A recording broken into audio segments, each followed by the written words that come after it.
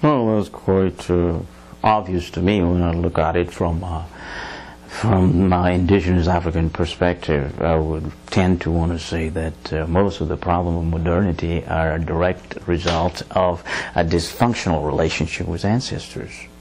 The issue at hand is that for a Daguerre person like me, it's inconceivable to think about going into the future in a reasonable and reasonably sustainable fashion without a hard look into the past.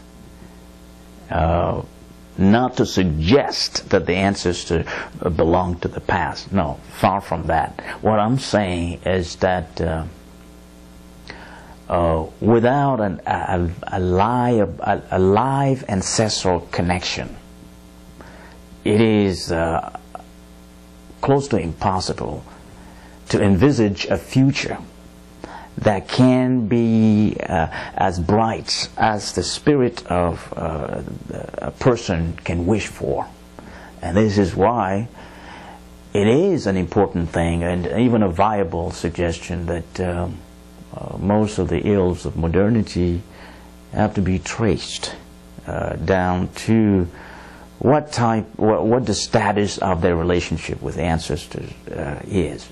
And you will begin to shed light into what needs to be done. A culture that is in touch with its spiritual connection is a culture that is poised to evolve.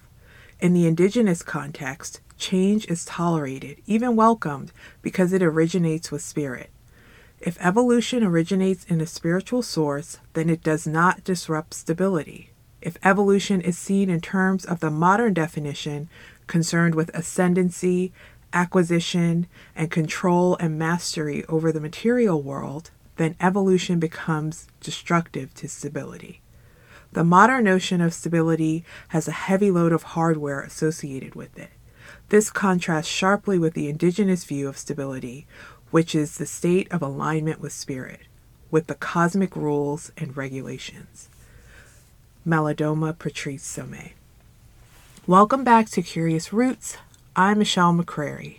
In episode 4, we heard a bit about what life was like in Harris Neck before 1942.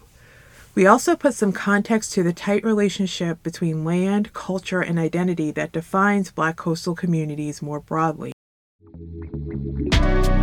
Curious Roots is a podcast that digs deep into the living earth of our personal, familial, and communal lives to help us understand how we exist in the world today.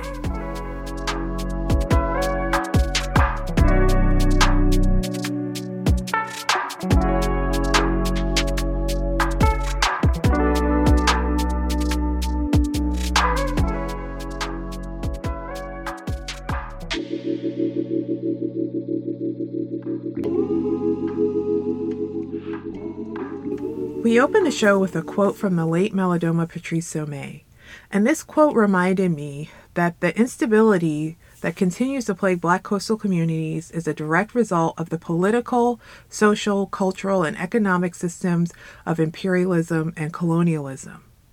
Those systems create forms of change and evolution that do not originate with spirit. The catastrophic changes that imperialism and settler colonialism brought to indigenous peoples around the world has fundamentally changed the earth.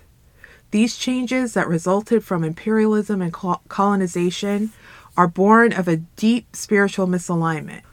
For my ancestors, these catastrophic changes came in the form of being trafficked from their homelands to the shores of Turtle Island. Many of them resisted captivity by surrendering themselves to the water.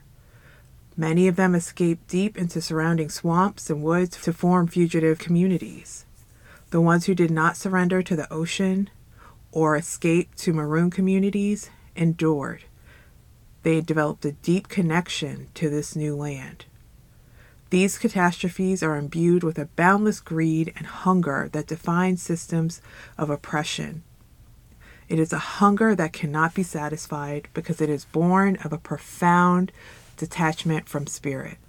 When Black coastal communities are displaced and removed, it is not only a physical removal, but also a spiritual one. The people of Harris Neck and many other communities were in deep relationship with the land and all the non-human relatives on that land. Despite surviving the harrowing violence of slavery, my ancestors and many others chose to remain on Turtle Island on the lands that maintained their spirit and aided their survival. In Leslie Marmon Silko's epic novel, Almanac of the Dead, Clinton, a homeless black disabled Vietnam veteran, articulates this complicated connection between black folks and Turtle Island. The only subject Clinton had ever cared about in college had been Black Studies. In Black Studies classes, they had read about the great cultures of Africa and about slavery and Black history in America. But Clinton had not agreed with Garvey and the others who wanted to go back to Africa. Clinton disagreed because blacks had been Americans for centuries now, and Clinton could feel the connection the people had, a connection so deep it ran in his blood. Despite the circumstances of their forced migration to Turtle Island, it is clear that my enslaved ancestors, and probably yours too, forged a powerful connection to this land that was grounded in their own identities as indigenous peoples. When Reverend Fraser told the powers that be after the Civil War that the newly freed population needed land to begin their lives anew in freedom, it was more than needing a place to live. The desire for land was grounded in a deeply spiritual, indigenous understanding about relationship to the land and its non-human inhabitants. My ancestors wanted to remain in connection and communion not only with each other, but also with the land they had come to know. That is what makes what happened to Harris Neck in July 1942 all the more horrific and unjust. This is why, in the late 1970s, the children who experienced the aftermath of the July 1942 expulsion came together to organize for Harris Neck and to have the land be returned to the community. You remember when the government first came in here? Oh yeah, back in 1942. What did they tell I was you? 19 years old. What did they tell you when they first got out here? Well, I remember this man came by our house here. His name was Battle Dean. He was a white fellow. And he had a big paper. And he said that we had to be out there we had 2 weeks' notice. And we had to be out there by the 27th of July. Or they would have burned you up. They did burn Evelyn and them house. Another house they burned. By being slow, you just was dumbfounded and didn't give it but 2 weeks. And people had to get all them things together. Evelyn, so when her mother went back in there to get some more things, the chicken was flying all in the woods falling from the fire. Yes, they did. Government will suffer what they did us in Harris. I was born in September 24th, 1921. I was 21 years old when they threw us out there, and I'm 92 years old now. And I praise and thank God for that. But let me tell you, they treated us like animals. I hate to tell my condition that I was in when they threw us out in that woods. But I'm going to tell you, because that's the truth. My son Wilson Moran, I was 7 months pregnant. Not able, Mama couldn't help me, and I couldn't help Mama. We had to just drag out there 2 weeks' time, tear down, get on out here, or we'll burn you up. Amen. Oh, I hate to think about how they treated us. We had to get out in a pine sapling woods. They tell us not to move far away. That's right. Because we would get out, we would be the first one to get our home back. That's right. They put us out there, we had to put that,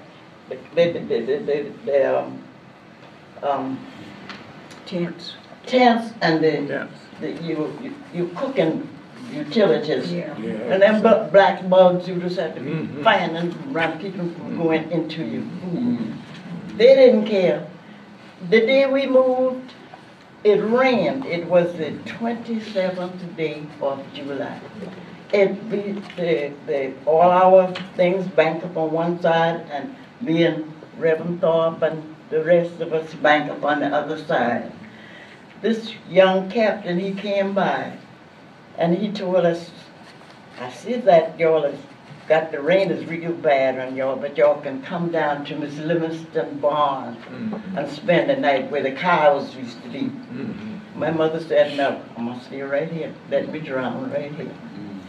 But we had, I hate to say this, but that's the truth. We had a commissioner was against us. And you know what my daddy said? My daddy said he said he would howl in hell. And I'm hoping he's down there howling. Because he kept us out there. I hope he's down there howling. My mother caught a cold last 5 years camping out in that woods. And I don't know how she got rid of that cold. But they threw me out there. They had to hurry, make up some kind of thing before my baby came, where I wouldn't be out in the opening. It was sad the way they treated us like animals. I'll never forget. And I thank God we made it though. And I may not be here because I'm 92 years old now. But I want the young people to get it back.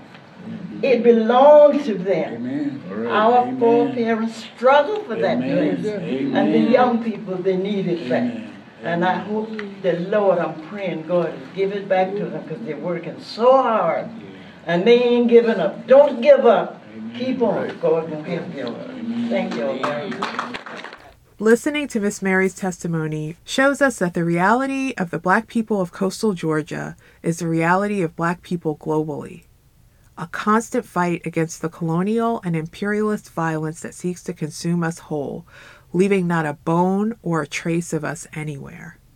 It is a kind of destruction that is about complete erasure, a kind of erasure that if there is any bit of us left at all, it is frozen in the amber of a historical marker or a plaque of dubious truth. With no one left in place to tell the tale, luxury developments and beachfront properties with vanilla insides can cling to a plausible deniability that allows them to gobble up the land of the descendants of enslaved people, along with their ancestors' blood and bone upturned from the earth with the jaws of industrial machinery. The work of righting the wrongs of what happened to the community in Harris Neck and the wrongs that continue to trouble Black coastal communities to this day is part of a culture that does not value or even view the humanity of Black people. It is a necrotic culture so profoundly out of alignment with spirit that they would rather sacrifice all life on this planet than release themselves from the shackles of anti-Blackness, imperialism, and settler colonialism. In the face of these seemingly intractable systems of oppression, the people of Harris Neck and Black communities across coastal Georgia, like their ancestors before them, mounted a fight for their communities. In our 6th and final episode, we'll dig into the history of the fight for Harris Neck and the reality of the road ahead for other Black coastal communities, continuing to fight against Herculean odds to keep hold of their homes, communities, and culture.